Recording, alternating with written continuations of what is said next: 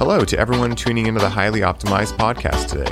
My name is Ryan Sprague, and throughout this podcast, I will be showcasing individuals who are living a life beat to their own drum, sharing their stories, and revealing their valuable information for each one of you listeners on how you can effectively take life into your own control, what steps to take to create your own path, and how to maximize your results in manifesting your dreams in this reality. Joining us today on the show is a man who, from the first moment I met, I knew had an immense amount of power to transform the lives of those he interacts with and works with. He is a men's coach who helps men optimize their morning routine for health, wealth, and happiness, a mixed martial artist, and the creator of Morning Mastery, a program dedicated to helping individuals wake up their energy, focus, and inspiration in order to optimize their lives and get the most out of each day. Please help me in welcoming Alex Morningstar to the show. What's up, Alex? Hey, what's up, Ryan? Man, that was a really lit intro. Thanks for welcoming me. Well, hey, man, it was very deserved. I mean, you're a very lit individual, you know. We shared so many good laughs out in Colorado. And, so I had to come prepared, you know. Hey, well, thanks for having me, and hello to everybody listening. It's great to be with you all. Yeah, and thank you for sharing your time with us today, man. And I'd love it if we could get started, as we usually do on the show, with just hearing about your journey, man, hearing like how you got to where you are today, all the, ups and downs and ins and outs and all that jazz. Yeah, sure. I'll share a little bit about my origin story, my hero's quest. So, I grew up, I'm a coach. That's what I'll talk mostly about. I'm imagining that's where we're taking this thing a little bit. So, I was born with an interesting body, and so I grew up as an athlete, learning how to work with my body a lot. My heart is on the right side of my chest, and I've got some other things going on that are really cool and interesting. And so, right from my birth, I've always been really interested in my body and how bodies work and how people take care of themselves and do athletic, healthy things. So, that's really at the root of where I come from as a coach and as a mover, as a athlete. So growing up, I played sports. I was outdoors a lot, and I did that all the way going up into college. When I really got into mixed martial arts a lot more and strength and conditioning, and I took all of that interest and I really started to focus it. I went to Portland State and the University of Oregon and trained a lot of places around that area. And when I got done with college, I actually came back to my hometown and opened up a Brazilian Jiu-Jitsu gym. And that was I also became a yoga instructor at that time. And that was really my foot in the door as far as becoming a coach, becoming a community builder, community leader, and starting to take what I sort of do naturally with myself and start to share it with people. So for 8 years, my partner and I, my partner Jody and I, we ran a martial arts school in my hometown. And actually just this last March, we ended up selling that gym to a really good friend of mine, an awesome guy also named Ryan. And best name ever. We've now moved.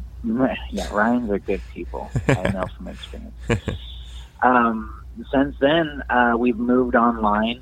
So I'm an online coach now, and I'm really excited because I'm sharing a lot of my toolkit that I've been building for years. That the jiu-jitsu gym wasn't exactly the right container for that, and so now here I am, and as your intro indicated, I help people optimize their morning routines with all the stuff I've built and learned over the years, and that's the broad strokes of where I'm at today, Ryan.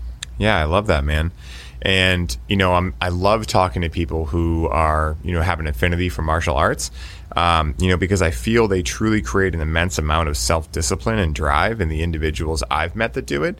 What role have these arts played in your life, and what are some lessons you've learned about them as a result?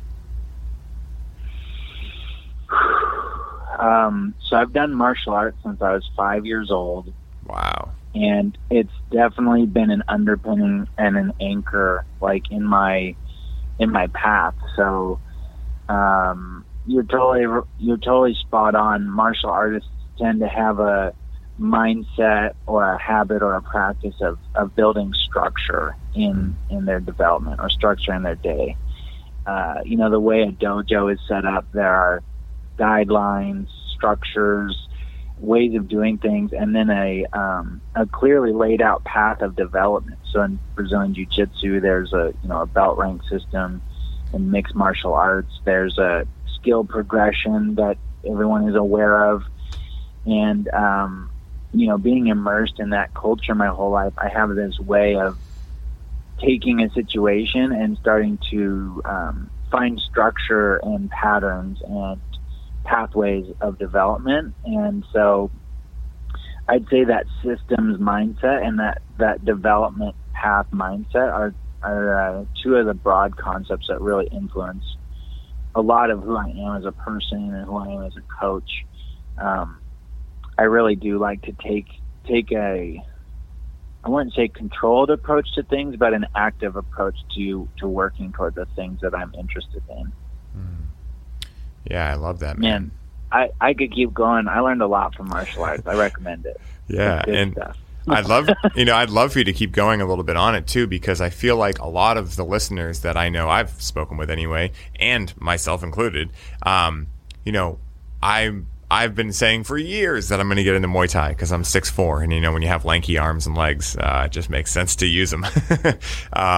But I'd love to hear like some of the mindset work you've done as a result of mixed martial arts, and how it's allowed you to move through life with ease and grace. Because one of the things that I noticed when I met you is just how much in the flow you were able to be, but also how like action oriented you were, right? So, we say this a lot in the show, like how in touch with your masculine and feminine sides you were.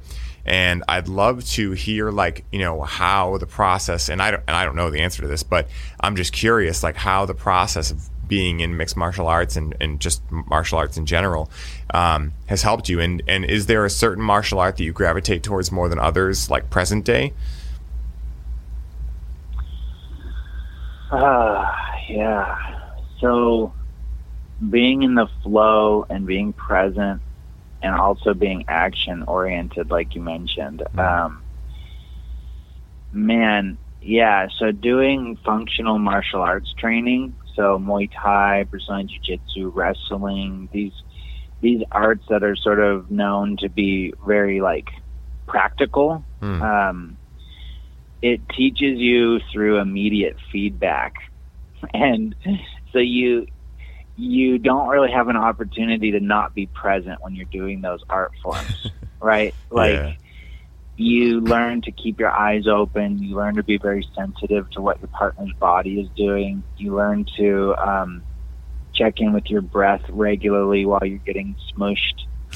And as somebody, I wouldn't say I grew up being a very grounded and present person. I'd say that I had some habits of anxiety or distraction or lack of focus in some ways. And through doing functional martial arts training, Muay Thai, Jiu-Jitsu, wrestling, all that stuff, you show up and you're very present with what's happening. And you learn to get, let go of the thinking mind and let the body take over. You learn to... It's a strong medicine that asks you to be very present with what's going on. Yeah. That's one thought I had about being in the flow in terms of martial arts and what that helps you do. Yeah. And, it's really cool too, because, you mentioned anxiety there, right? And anxiety is not cool, but I'm getting to the cool point, right? So, I'm curious as to what your views are, like with the state of the world right now, right? Like, especially like right now in 2020. I've found in my practice, and I'm curious if you've found in yours too, especially with men, that like, men are having like an insane amount of anxiety, and maybe they've had it all along, but it's showing up now, right? For one reason or another. And I'm curious, like, what your thoughts might be on, like, just why that's happening, and we can touch on, like, the spiritual side of maybe what's going on here and really anywhere you want to take this. But I'm curious, as to what you feel, why you feel this anxiety is so present right now. Yeah. What I would say for myself is I do notice myself being quite grounded these days, where, you know, I'm hearing other people saying they're feeling uprooted and anxious. I'm feeling really grounded lately. Same. And yeah. I think a big difference for a lot, if we're talking about men specifically, something I notice is men could spend some time being more in their body. Yeah. And what I mean by that is that when you spend a lot of time up in your brain, we tend to get upregulated with the way we're breathing. We tend to get, you know, in these cycles of thinking that reinforce stress patterns in the body. And I notice a lot of men are lacking that relationship with what their body's experiencing and what's happening in the immediate presence around them, like right in this moment. So a lot of men listen to podcasts and read, and they're doing a good job educating themselves on, you know, for example, anxiety or health or fitness. And what I think a lot of men could use is some applied practice where they're taking all that stuff that they're trying to learn and just slow down in their day and apply some of it to what's actually happening in front of them. You know, if you're in your head trying to solve all the world's problems all day and you're not present with what you're going through, that's a lot of burden to take on. That's a lot of things to try to juggle and try to solve. And I find that people can skip ahead to trying to do that while at the same time forgetting to breathe, forgetting to eat, forgetting to move. And the more we forget about doing those things, the more we get disconnected and unembodied and untethered. So I see anxiety as like a lack of grounding, a lack of presence. And people try to solve it. I watch people try to solve it with their mind. They go, oh, my mind is anxious, I'm going to solve it with my mind. And so that's what I see from my perspective as somebody who I love putting hands on people. I love being in my body.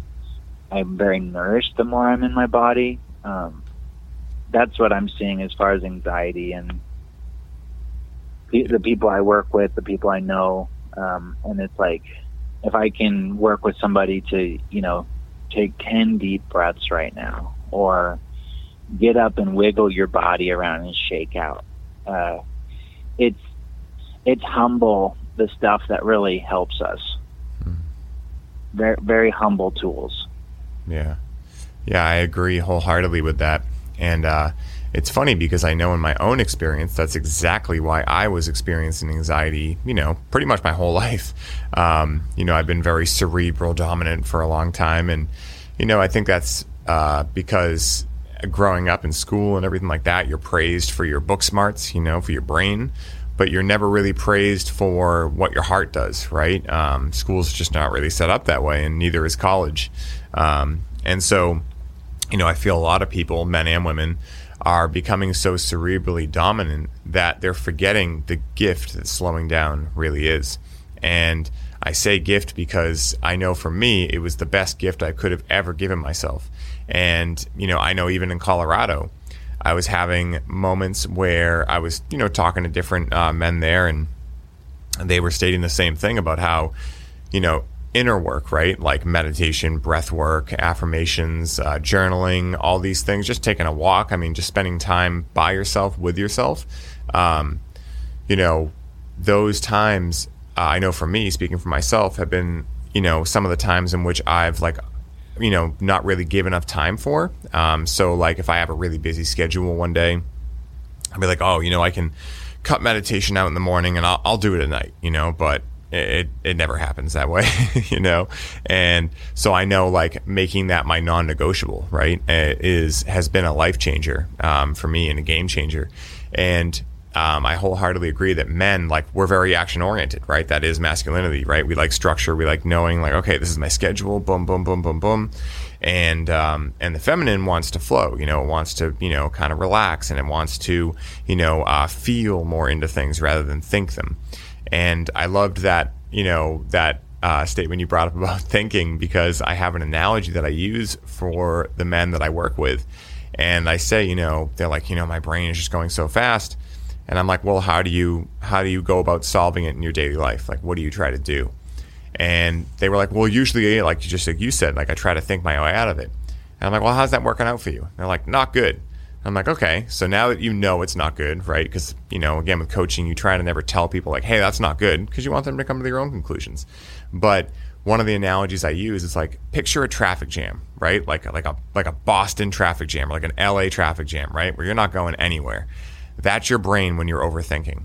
And then trying to think your way out of it is like saying, what will make this traffic jam better? Let's put 100 more cars into it and it will just push it along, And so that's the analogy I've used. And I know when I first heard it, it really helped me a lot, because it was like, oh, that makes sense. And, I love speaking in analogy, because I feel like for me, it's been a huge gift. So for the listeners listening, I'm sure you hear me use analogies all the damn time, and that's why. But yeah, it's interesting, and I feel like anxiety is the result of this overthinking on a massive level. And now it's just coming out because people, especially this year, once again, they haven't been able to hide it under, tons of work and, tons of going out with friends. I mean, people have been home, so now all of a sudden it's coming to fruition, and I think that's just so interesting, and on the subject of, keeping ourselves centered and, keeping ourselves mindful, I feel keeping ourselves centered each day is paramount, if our wish is to keep our mental real estate as we go through our lives. And considering you have a wealth of experience in the realm of routines and self-care practices, what are some of your favorite modalities you use to stay centered on a daily basis? So I have a lot of tools that, I can draw on out in the periphery, but I'll share the core structure of what I do. And I recommend this structure to anybody. But it's movement, it's breathing, and it's journaling. And those words can all be as complicated or simple as we want them to be. So movement could mean gymnastics, which is very complicated, and it might be hard for somebody to just start doing gymnastics in the morning, every morning, to stay centered, right? Yeah. The simple version of moving is you put on a song in your garage and you wiggle your body for 5 minutes when you wake up. So moving first thing in the morning in any regard, and that's one. And people tend to overthink that because they think they need to have like the ultimate workout so that they get great abs or something. The misinformation there is abs really don't come from the workout; they come from what you're eating. Yep. And also, you're beautiful no matter what. So, fuck Hell it. yeah. Hell yeah. So movement is an underpinning. Next up, breathing. And for me, breathing is a really crucial thing that I've fallen in love with. I grew up, having asthmatic tendencies from food allergies and various things, and then some organ function with my heart stuff. And so I had a realization several years ago, even as a yogi and martial artist, that I did not know how to breathe. And I just was not taking the time to think about it and work on it. And so, again, you can get as complicated as you want, or you could just say, I'm going to try to take relaxed, big breaths 10 times. Can I open my chest more? Can I open my belly more? Can I open my ribs more when I do that? And then finally, moving into journaling. And when it comes to that mental chatter, this is a great thing to do. Again, you could do very detailed work, or you could simply do a free flow of consciousness and allow your thoughts to just come out onto the paper as a reservoir for all that energy cooped up there in the brain. And so ultimately, that's the core of what I do. Even if I got 7 minutes today for some reason, I'll move, I'll breathe, and I'll journal a little bit. And if I don't do anything else in the day, that's really the core of what I'm about. Then I, add in plenty of other tools when you feel like it: cold showers, going for a walk or a run. I train my dogs in the morning. So I have a lot of stuff I like, but those three are really my route. Mm.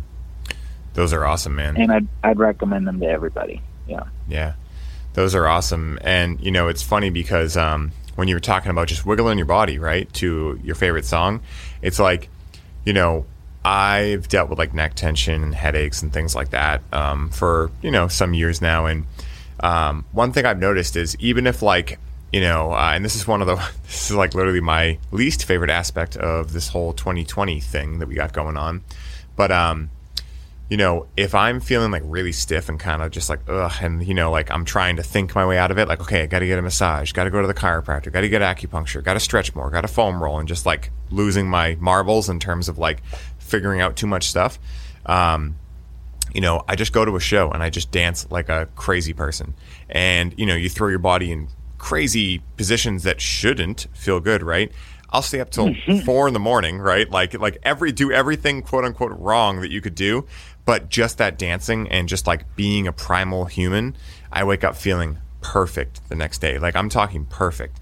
And I mean, I don't drink, so that could be a part of it. But also like, I mean, I'm staying up till 4. I'm usually eating something because food is like my favorite drug. So usually we'll get some breakfast on the way home or something. So I'm breaking a lot of my cardinal rules. But that's a perfect, you know, example of how the brain can tell you like, oh, this isn't good. But one of the things I was talking about with, I believe it was Dave Robinson the other day, because we were talking about the difference between, you know, always eating healthy or always doing this, getting stuck in those like rigid routines and, you know, and reinventing the language we use around those. And so like one of the things I came up with was like, this is nourishing my soul, you know? And so I use that for food. I use that when I party, you know, late. I use that for anything that I know is like, you know, yeah, people might, you know, scientists might say, or science might say this isn't good for me, but you know what's the best feeling? Love. And you know what gives me love? Wiggling my body, going out, seeing people, staying up late sometimes, eating, you know, not exactly perfect sometimes. Like, you know, that stuff has its place as well, for sure, you know? And so I thought that was cool that you brought that up, because I think that's the best thing to start your morning with. And that was one of the best aspects of level 2 of Enlifted, was it was our assignment every day to listen to our walkout song, you know? And dude, your walkout song really got me. Like when we were on that Zoom call last week, and I was like, dude, I am vibing on this, you know? So I got to thank you for that. But, you know, the other thing you brought up that I wanted to touch on too was like movement, right? And the subject of movement and what movement, you know, should be versus what it could be, right? And I think a lot of us, speaking for myself once again, got stuck into so long, like you were saying, like, okay, you know what? My movement is doing a ridiculously hard workout for an hour a day, and then I'm going to a job where I'm standing or sitting pretty much the rest of the day. And one of the things I've done now is I still like my hard workouts, but since transitioning over to coaching, you know, I make a point that anytime I have a coaching call, I go to a park, you know, and if it's a call like on a phone, I just walk. You know, and I spend a lot more time walking and biking and just, you know, like moving throughout my whole day versus just moving for like an hour of the day. And I thought that was cool too. And then your subject on breath there, right? So true, man. Like my diaphragm, being 6'4", like I've had like my own weird challenges in my body, I've noticed, and I'm starting to really become aware of them now with a couple different trainers I'm working with, where I'm like, yeah, like I think we've just been like trying to make myself fit in a short person's world or something, because like my proprioception has just been off in like my body. So 3 years ago was when I learned how to really use my diaphragm, and for yoga specifically, especially hot yoga, like you just got to learn how to use your diaphragm. And you know, it is life force, you know, pranayama, you know. And yeah, so I loved that aspect that you talked about as well. And then lastly, the subject of journaling. And this is something that I've struggled with for quite some time, because again, my brain says, okay, if you're going to sit down and journal, you got to write like a story, you know, and you got to write like, you know, 5 pages, right?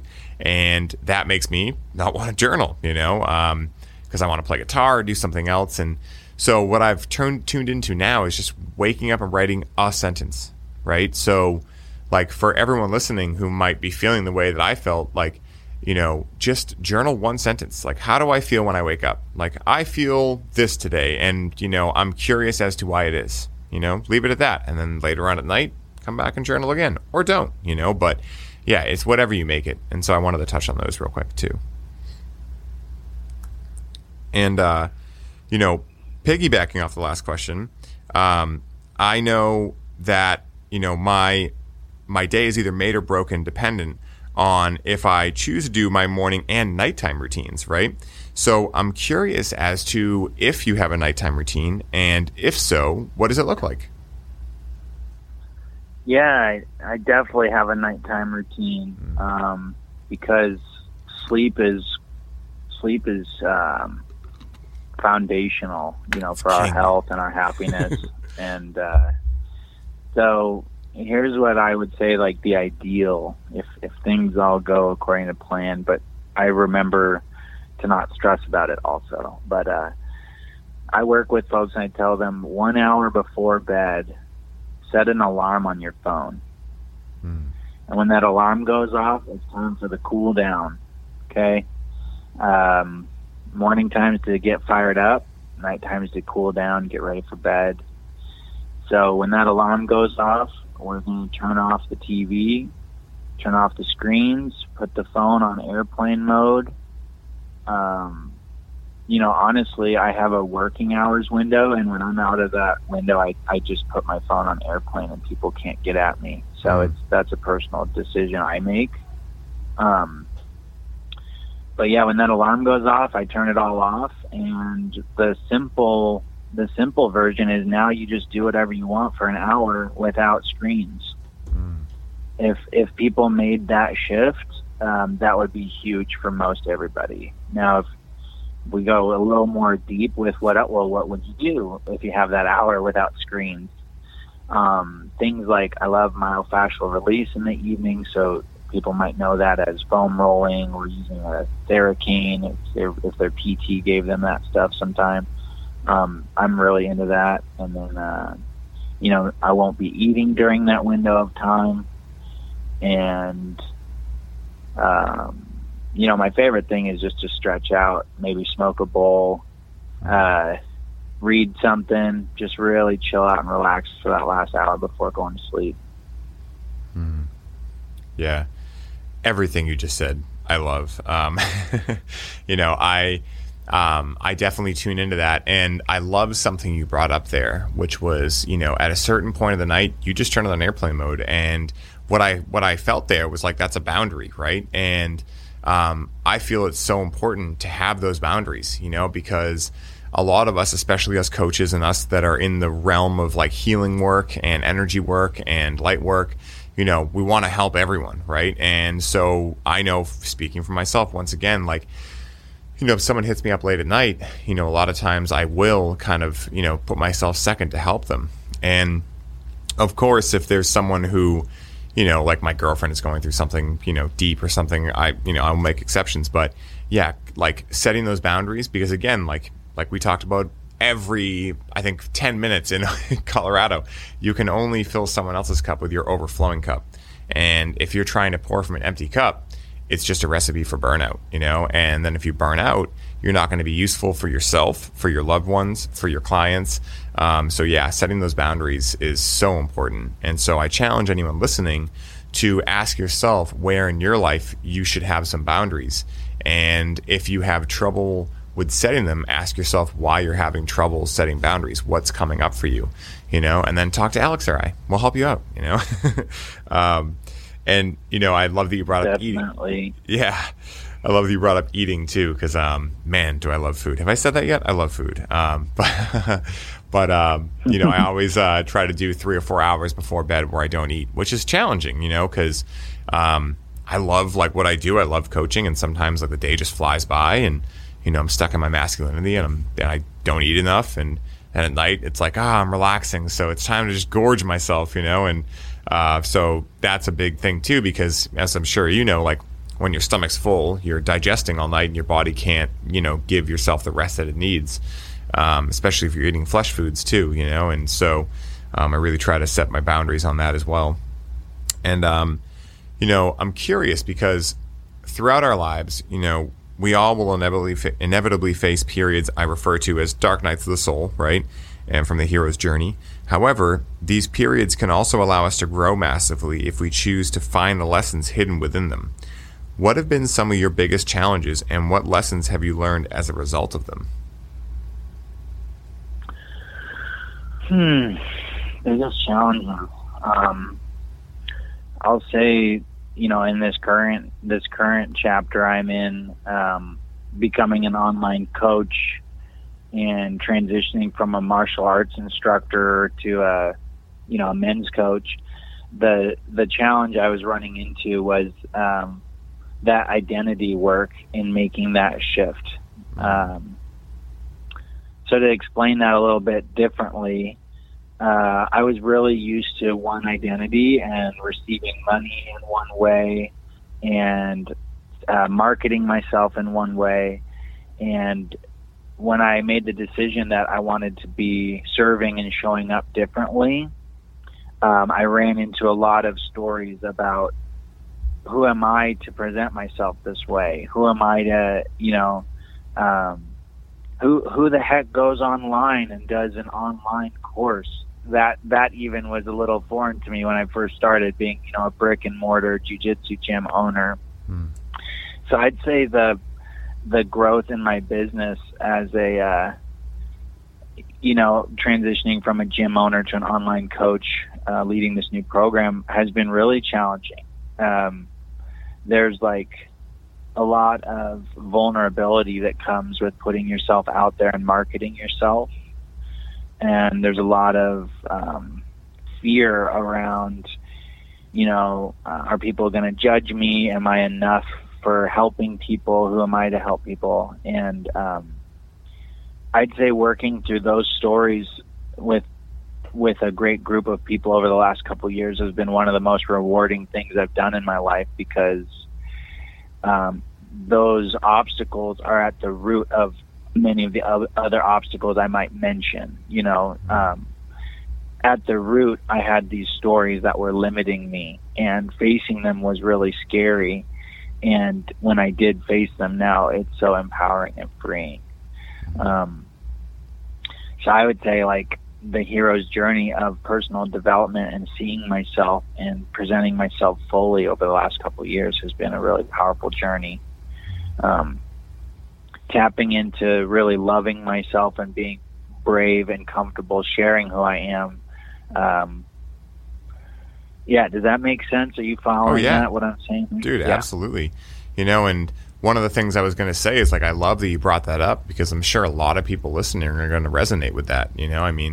I know I sure do. That, when I first started coaching and left the cannabis industry, I was like, oh man, what are people going to think of me? And then I spun these stories of they're all going to think I'm a fraud and all these things. And what ended up happening was most of them were hey man, good for you. Yeah, you found something you love. Awesome. You still going to do cannabis stuff? I'm like, you bet. They're like, cool. I'm like, that was about it, And, so I'm curious, the subject of story work is something that comes up a lot on this podcast, considering, we have so many badass story work coaches in our circle. And I always love asking how story work has affected your life as a whole, because, really our whole entire life is made up of just the stories we tell ourselves about ourselves.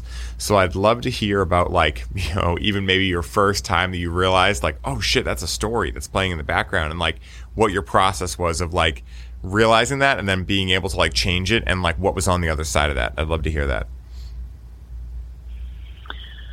I can think of one retreat I attended last year, and I can see the transition that happened in the course of several days in the way I was showing up. And so when I arrived at the retreat, I remember I was really stressed and intimidated and nervous. Who am I going to run into? Am I going to be cool enough? Are people going to accept me? I had all these stories running, and I was very rigid and tense, and I was excited as heck, but also a little nervous about the whole thing. And we did story work throughout the course of that retreat. We did journaling, we did breath work, we did all sorts of workshops. And I remember on about the third day, We were down on the beach in San Diego, 7 a.m. The sun was rising, and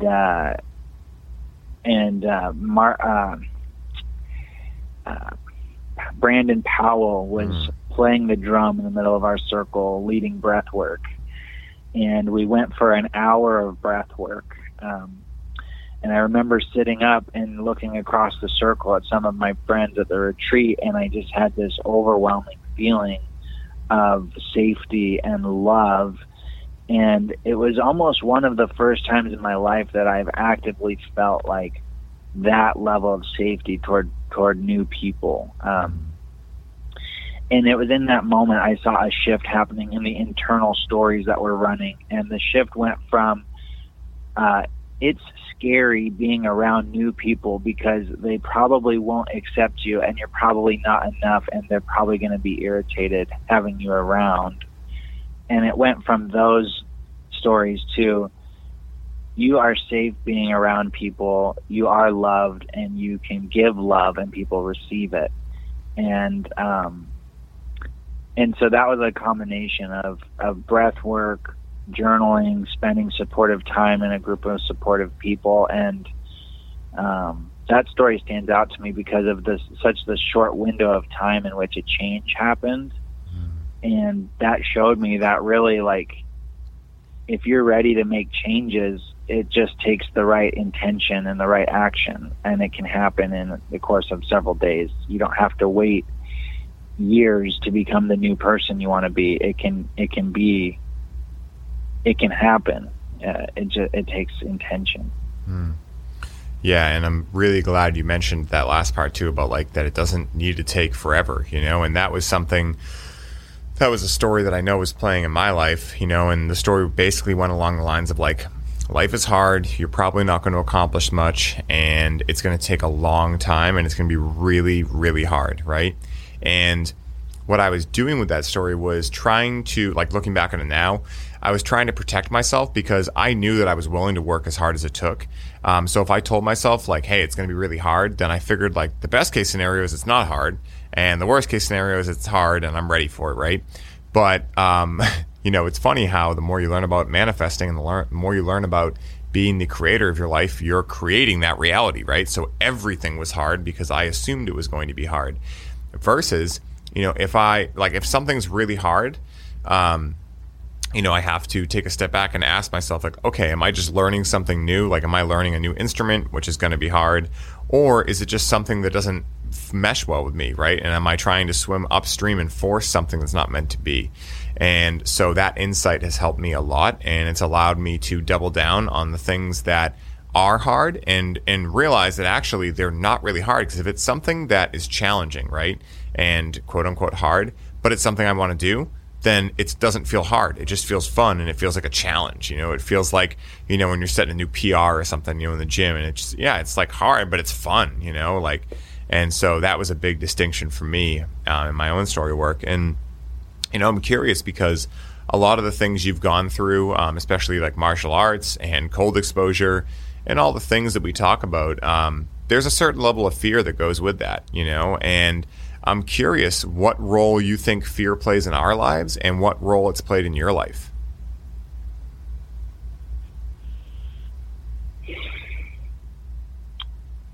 Yeah, every time I would go to a jiu-jitsu tournament, I had a lot of fear. Understandably. Like the night before, and standing on the edge of the mat about to walk on, and there's a crowd of people watching you. And what I love about that visceral experience about like walking into a ring to like rumble with somebody in front of people is like, it's a really big fear for people, and doing it time and time again and learning to breathe and be with the experience and go out and perform in a relaxed way. And even, by the end of I don't compete too much anymore, but by the end of my competing, I remember I'd go out smiling, and it was a whole different experience where it went from this like almost paralyzing fear when I was a white belt to almost an excitement, like I was about to skydive and I couldn't wait to do it. And so that was one journey for myself, and like an example of fear that was coming up, and then how I was able to work through that and change the relationship to that experience. And what it did for me was I got really comfortable doing something really intense and complicated, and now in other situations I can have a really calm energy, whereas other people might be a little flustered. And so in that case, fear was a guide. It was saying like, hey, let me back up for a second. Fear often lies outside of our comfort zone. And so I think about the hobbits leaving the Shire, and they say like, one more step and I'll be, furthest away from the Shire I've ever been, or however they say that. Yeah. And then they go on and have a legendary adventure and accomplish all these things and help so many people. And so for me, fear has value. It's like, hey, just be aware, you're going into new territory, so be aware. And then that's also a guide, because it's saying, hey, you're going into new territory. That's good. There's opportunity in new territory for growth and new connections and new experiences. And so I think a lot of people look at fear and they are afraid of it, and they contract when they start to feel it. So for example, they would not continue doing jiu-jitsu tournaments because they experienced fear. But instead, if you can feel those feelings coming up and look at fear as a teacher or a helper that's indicating to you, hey, you're right on the edge of your comfort zone. Keep going. You're growing right now. Then I see fear as becoming something that's like a very good teacher. When people aren't really sure what to do or where to go, they can look at that feeling telling them that they're at their boundaries and follow that feeling and counterintuitively seek out that feeling rather than shrinking from it. It's such a cool way you just described that too, because what I kept thinking was two things. Number one, which I think I said in the last episode, but I'll say it again because you can't say it enough. Negation acknowledged, which is fear can either stand for forget everything and run, or face everything and rise, right? And another one that I love is false evidence appearing real, and one of the cool things that I've done too, because now I chase fear, and it's not like I'm a crazy person. It's just like, fear that I know I'm going to be safe in, like for instance, like an ice bath in January in Boston, right? Like, scares me, like it's damn cold out. We did one last year. It was like 18 degrees out, and we had to kick through the ice to get into like the tub. And, of course it's like all us guys, there was a monthly men's meetup my buddy throws. So we're all like, I'm staying in 2 minutes. Well, I'm staying in 2.5 minutes, and so like before you even get in, you're like, oh man, this is gonna be brutal, but what I've trained myself to do, and it sounds like I think most of us that are in like these really exciting self-development worlds are doing this, is in a way we've Pavloved ourselves to excite over fear, so where fear was once something we got nervous over, right? Now we've kind of like, just like Pavlov did to his dogs and his experiments, like now we feel fear and we immediately get excited, because we know like, ooh, that's a chance to grow, And, I also wanted to just throw in there, you mentioned skydiving, and I felt the experience of skydiving. I've never done it. And my hands got so sweaty. And so I'm like, damn, that's another fear. And that and swimming with sharks are like my two things. I'm like, I know at some point in my life, I got to do both of them, because they're like my biggest quote unquote fears, So yeah, that's, and now that, apparently now like the Cape is like the hottest spot for great white sharks in like the whole world, which I think is just bonkers, but it is true. I looked it up. So maybe I'll get the chance to swim with sharks sooner than I thought, but I'm not going to do it, without a cage. So, I'm curious, us both being coaches, I love asking other coaches this, it seems like just a couple of years ago, right, when people heard the term coach, they were kind of like, oh yeah, whatever. And now when I tell people I'm a coach, they're like, hey, how can you help me? Or can you help me? And I've noticed that big shift in perspective, across the people I work with and just across, like, it seems like the globe at large from the people I've talked to, other countries and such. I'm curious what you feel or why you feel coaching is having such a rise in popularity right now.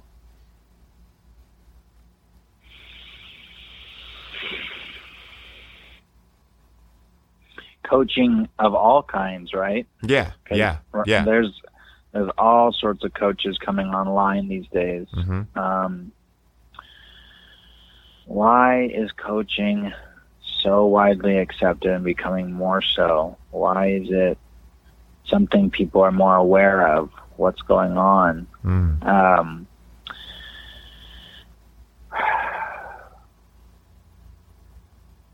Well, one thing I'm seeing is that people are getting results. And so whatever industry we're talking about, when people see people around them really changing, that goes a long way in encouraging other people to have an open mind about whatever it is that's going on. And so something I see in the coaching world is that people are updating the way they go about doing things. Where coaches are becoming more, the industry has a lot of resources. We're all online. You can share so much. There's so much information out there. Coaches have a ton of support and networking. And I personally see coaches getting a lot of results for people. So just in a really basic sense, it's like coaches are helping people and people want it. So, I mean, it's really that simple to me in one respect. And when you add in the network of the internet and everything we're able to transmit to each other, coaches just have a lot of power to help people now. And especially since quarantine started, just the acceptance of the online connection as a valid avenue for working together, I see that becoming a lot more accepted, whereas several years ago people would have insisted, I'd much rather work in person, which still is a great experience to do with people. But I think the growth of the online space and how much is able to be shared through that is a huge piece. To go a little bit more meta in my mindset, I also think that there's a broad movement, at least in our country. I haven't traveled a lot lately, but people are switching on to this awareness that there's a lot more out there for each of us. There's a lot more happiness to experience. There's a lot more connection to be had amongst people. There's a lot more health to be enjoyed.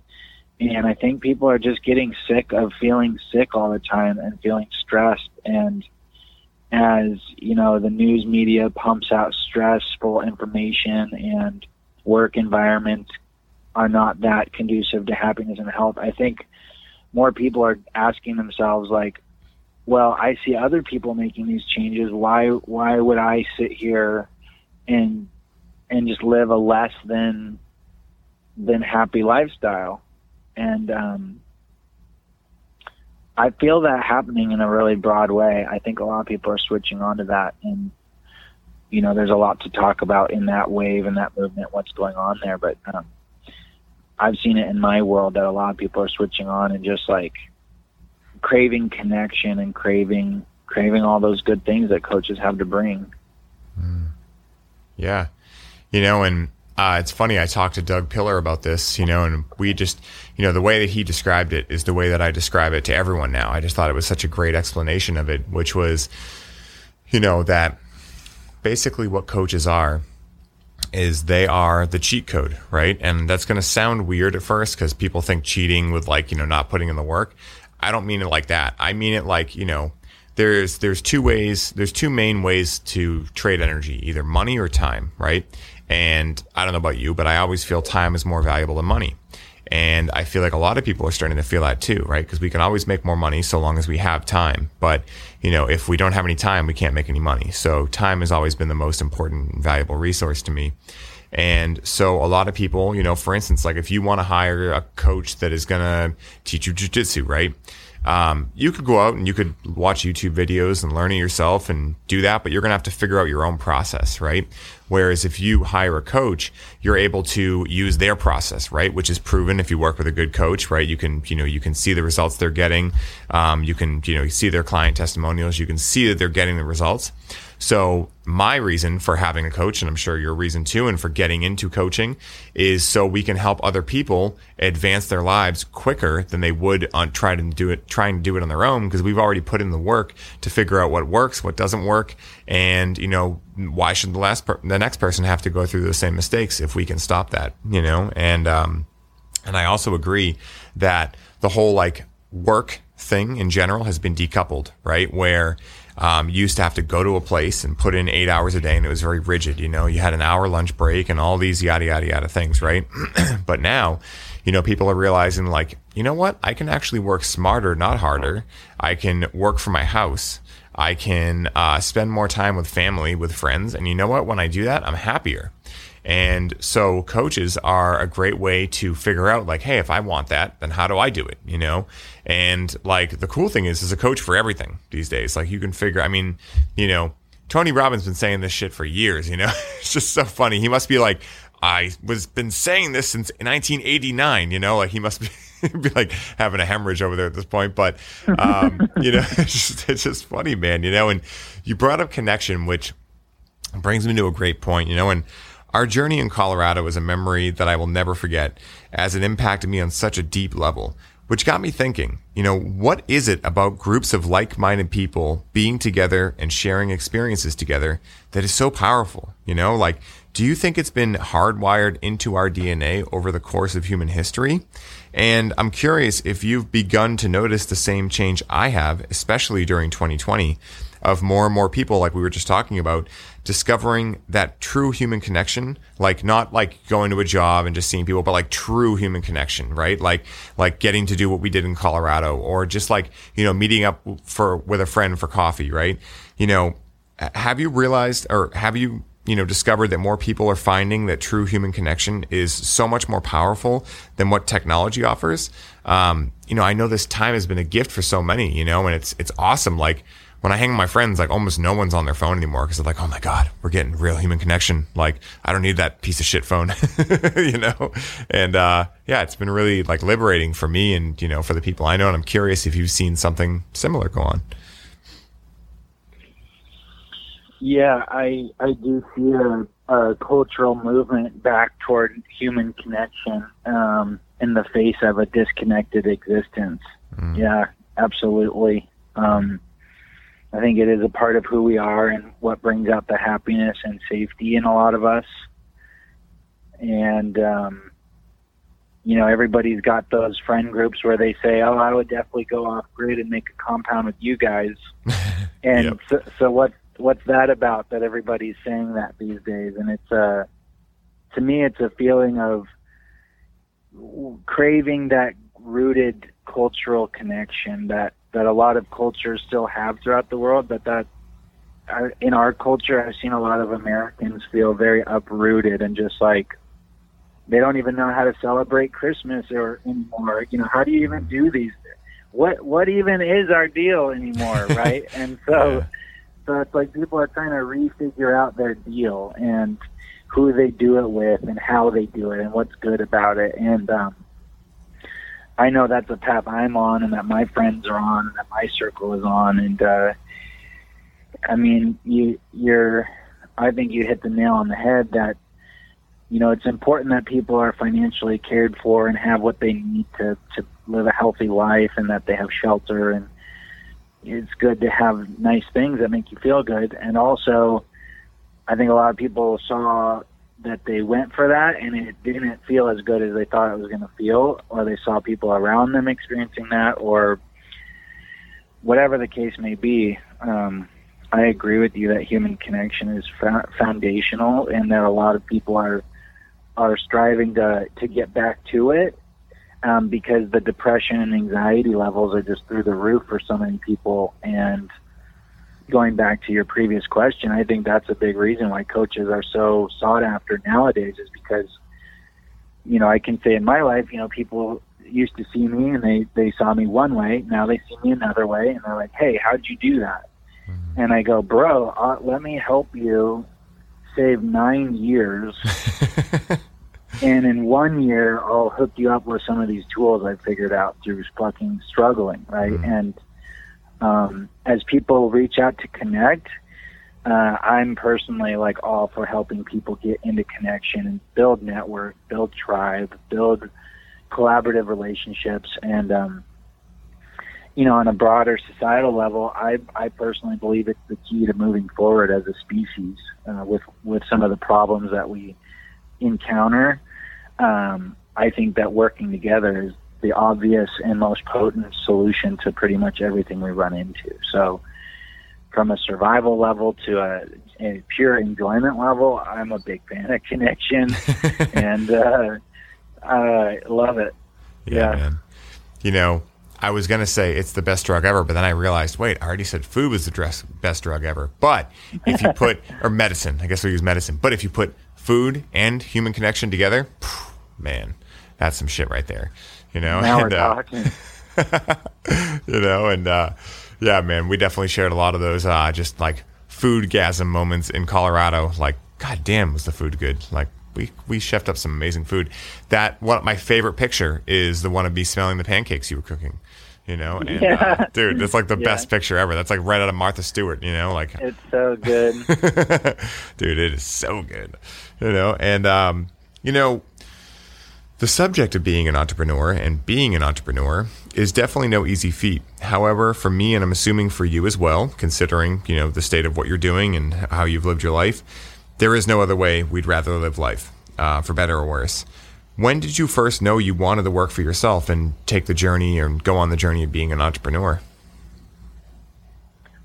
It was in college. I studied, I did 7 different majors. And I just was like, none of this is resonating with me. I just wasn't feeling, it didn't fit right for me. The paths being presented weren't making sense to me. I didn't see myself then going on to get a master's degree and then a PhD in some, field that I was unfamiliar with. Somehow it just wasn't adding up. And I graduated and I went and lived on a farm for a year. I was like, forget all this. This doesn't make sense to me. Doesn't feel right. And I went and basically wiped the slate clean. And it was after living on the farm that I came home and started my own martial arts gym. And that was actually a dream of mine since I was like a young teenager. It was like, oh, wouldn't that be so awesome to have a martial arts community that I ran? And when I started doing that, I was also becoming a yoga instructor at the same time. And that was the phase where I was like, you know what, I'm going to do this. This feels right. This feels like I can really help people with the gifts I have. And I think what really lined up for me, it was a question of like, not what major do you want to pick or what career do you want to follow? It was like, what do you have inside of you that really helps people and that is really of value to the world? Build a career based on that. And so martial arts, movement, healing, all these things that are supernatural to me is what I built my business around. And that's how I made that decision. It wasn't like, because at the start I worked my ass off and made no money. So it wasn't like, I'm going to go be an entrepreneur and make all this cash and live this like lavish lifestyle. That was not the motivator in any way. I was just hungry to live authentically, and I was hungry to live in a way that I thought I was really purpose-driven and helping people. And so being an entrepreneur gives you ultimate freedom to follow your heart, because anytime your heart tells you something, you can make a damn business around it if you want, if there's a need for it and people are helped by it. And so that's one of the main things I love about entrepreneurship is if you're a heart-driven person, you have a lot of freedom to follow that, whereas sometimes you can be a little bit stifled or there's certain constraints in certain industries where you only have so much freedom to express. So yeah, that was my process of becoming an entrepreneur, and why I'm all about it and love it, even though, being a leader and forging your own path is an interesting process, but you do get better at it for sure. Some would call it masochistic, right? with everything that we have to go through. But it's funny because as you were talking about, like, I didn't want to go back and get a master's and a PhD. Dude, I resonate with that so highly because I went to school for psychology, right? And basically, like, I asked so many teachers, I'm like, so when I graduate with my bachelor's, what should I, like, what can I do? And they were like, you can go back to school and get your master's. And I was like, God damn it. Like, I was like, I don't want to do this anymore. And, I thought, like, there was just things that didn't make sense to me right off the bat.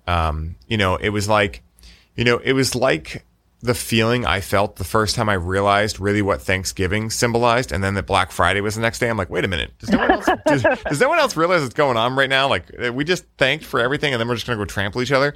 So this kind of sucks. Yeah, like, this kind of isn't fun, 0 out of 10 would not recommend. But it was the same feeling when I would talk to these teachers and hear this, and I'm like, so why did I spend 2 years just doing classes that I didn't ever want to do because it's quote unquote required?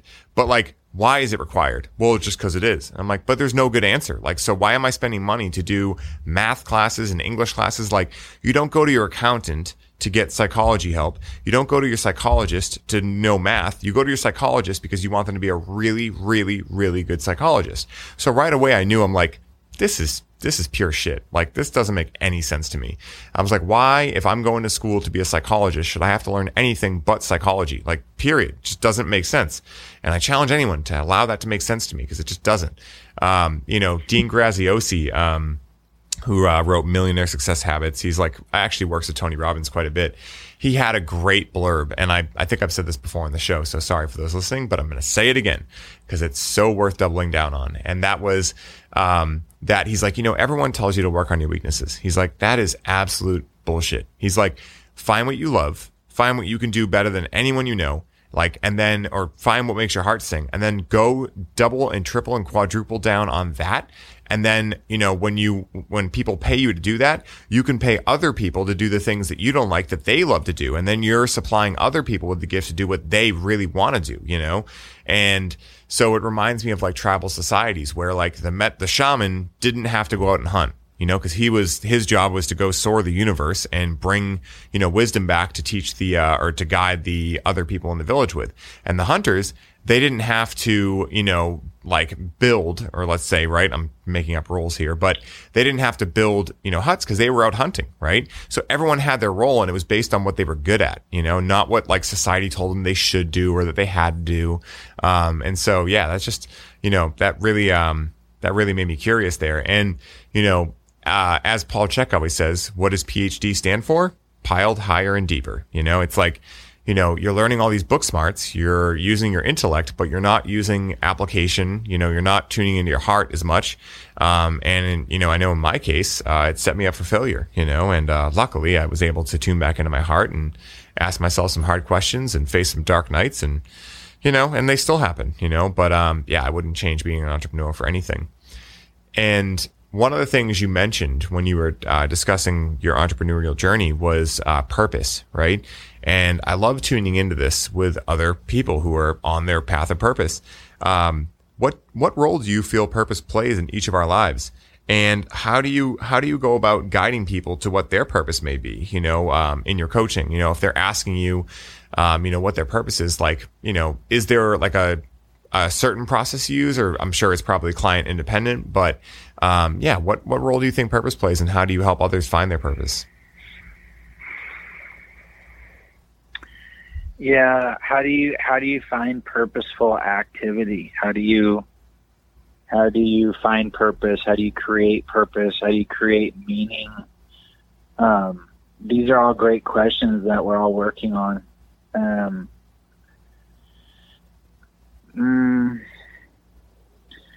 there are a lot of answers for how that happens.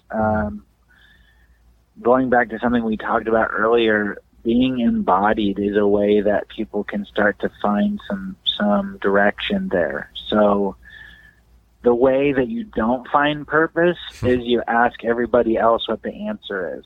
Mm-hmm. Yeah. That's one way I learned that you don't find purpose is looking externally and asking everybody else what they think is the right way to go.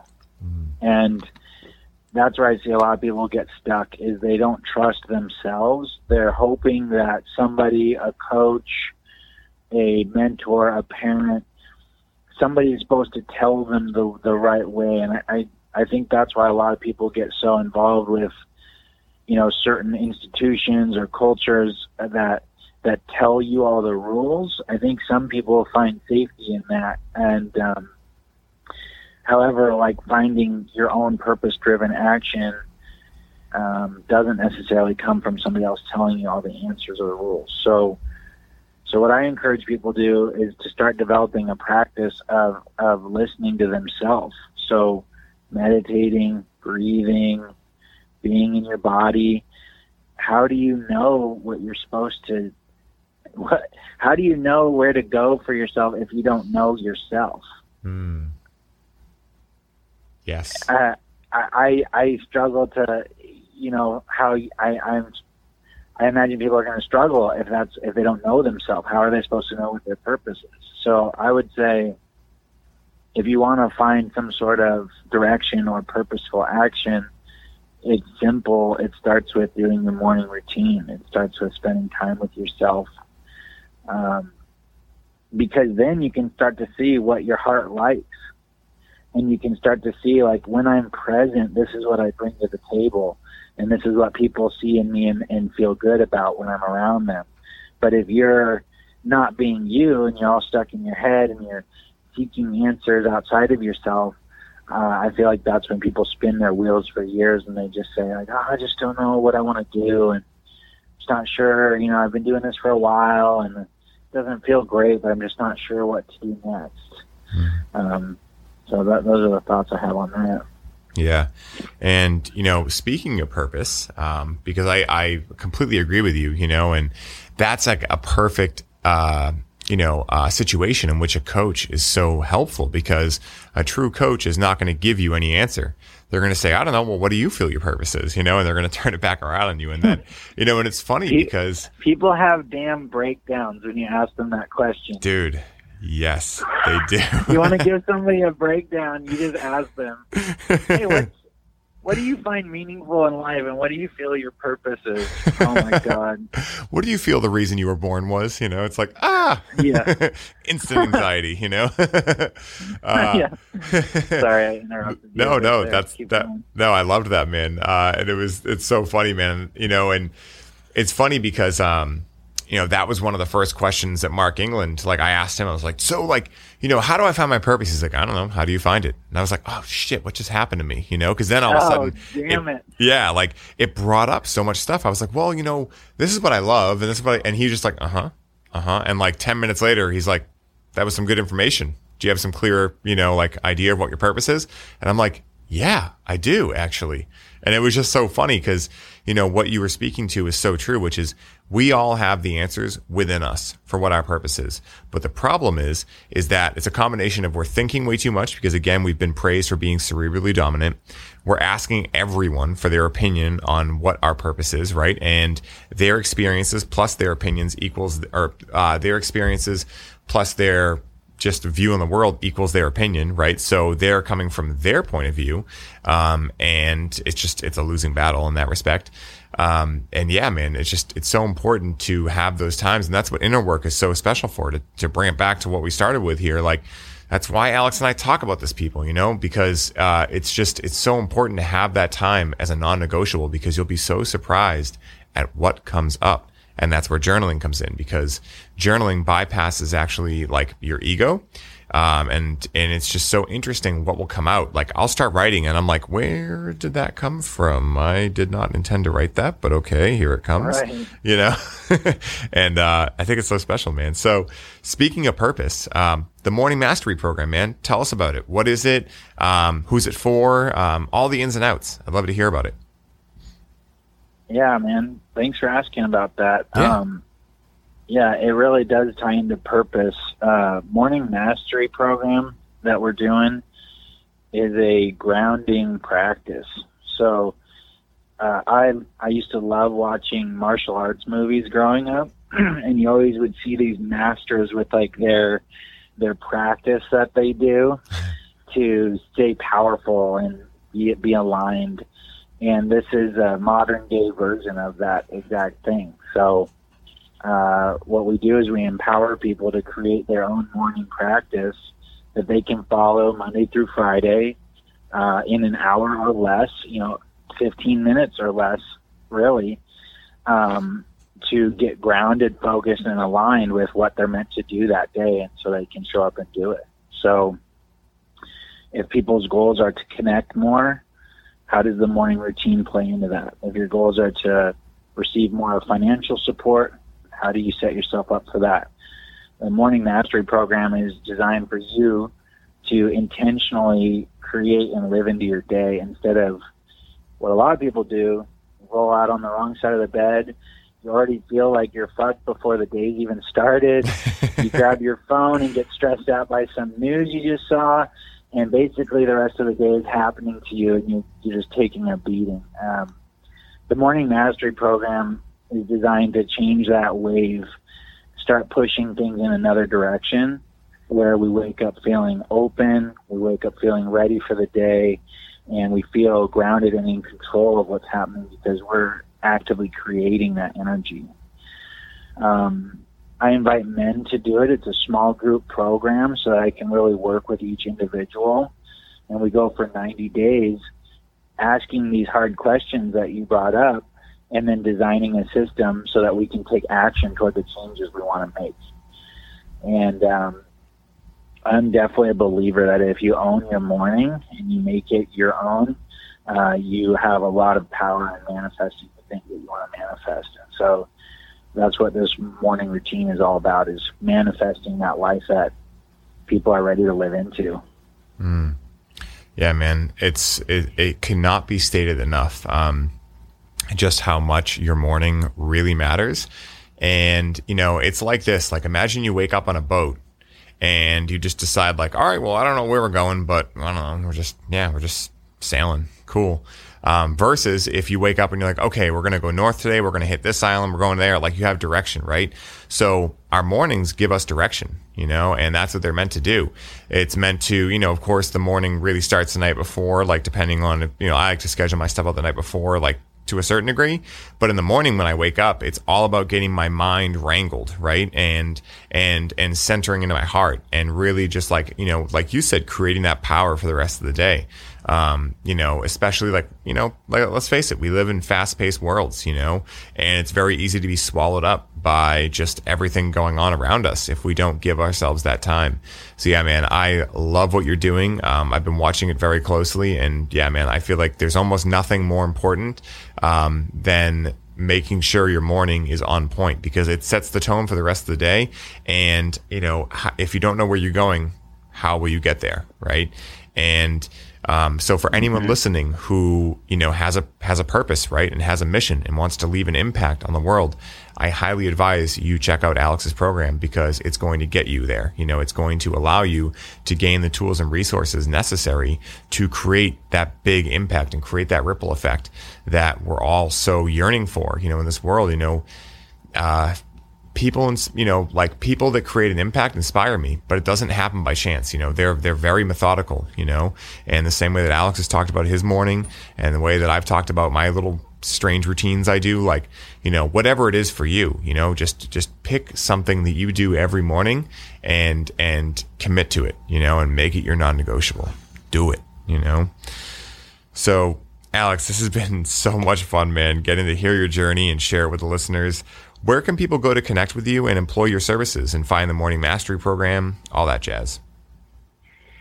Yeah, beautiful. I'm on social media. I'm on there. I'm active. I'm having conversations with people all the time. So check me out. I'm Alex Morningstar on Facebook, Coach Alex Morningstar on Instagram. I'm a very approachable dude, so shoot me a message. I'd love to. I just get on the phone with people and have a chat. I'd love to talk to people about the morning routine. So hit me up, give me a call. And I'm not sure exactly when this is airing, but we do have our next program starting September 21st.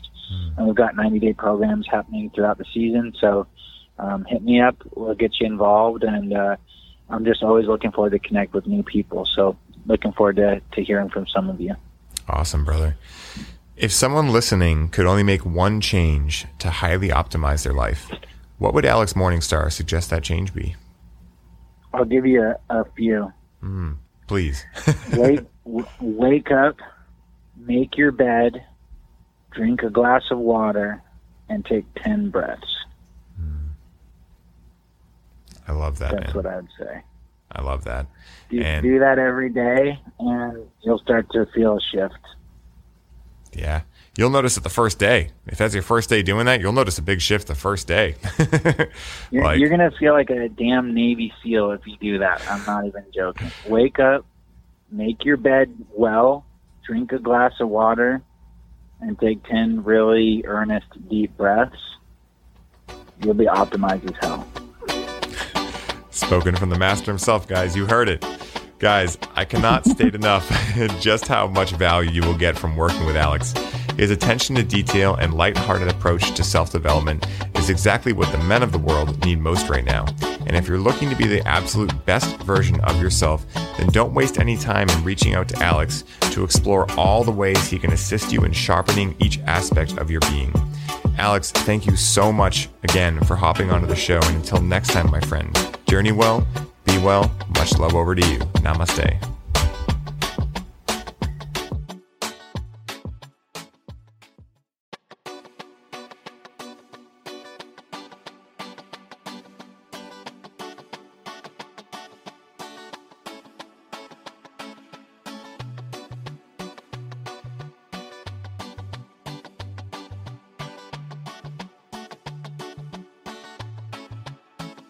What is up, everybody? I hope you are all enjoying the show, and I wanted to stop by real quick and share a little bit about our latest podcast sponsor, Freedom Builders. Now, Freedom Builders are a team of graphic designers, website creators, videographers, social media marketing experts, and coaches that build out your custom online business from A to Z. This is a done-for-you service, which means they do the work for you, while you get to put your focus back on what you love most, which is coaching your clients and bringing in sales. Now, as a former online fitness coach, Mike knows where your struggle points are and exactly how to help you overcome them. This is why he created Freedom Builders, so that you can scale your business while protecting your time and your energy. Now, you guys know that delegation is a business superpower, and you can activate this superpower today by scheduling a complimentary call with Mike at freedombuilders.com so you can start building the freedom that allows you to take your business to the next level. Alex and I recently connected with Freedom Builders for our Connect with Cannabis build-out, and we could not have been happier with the results.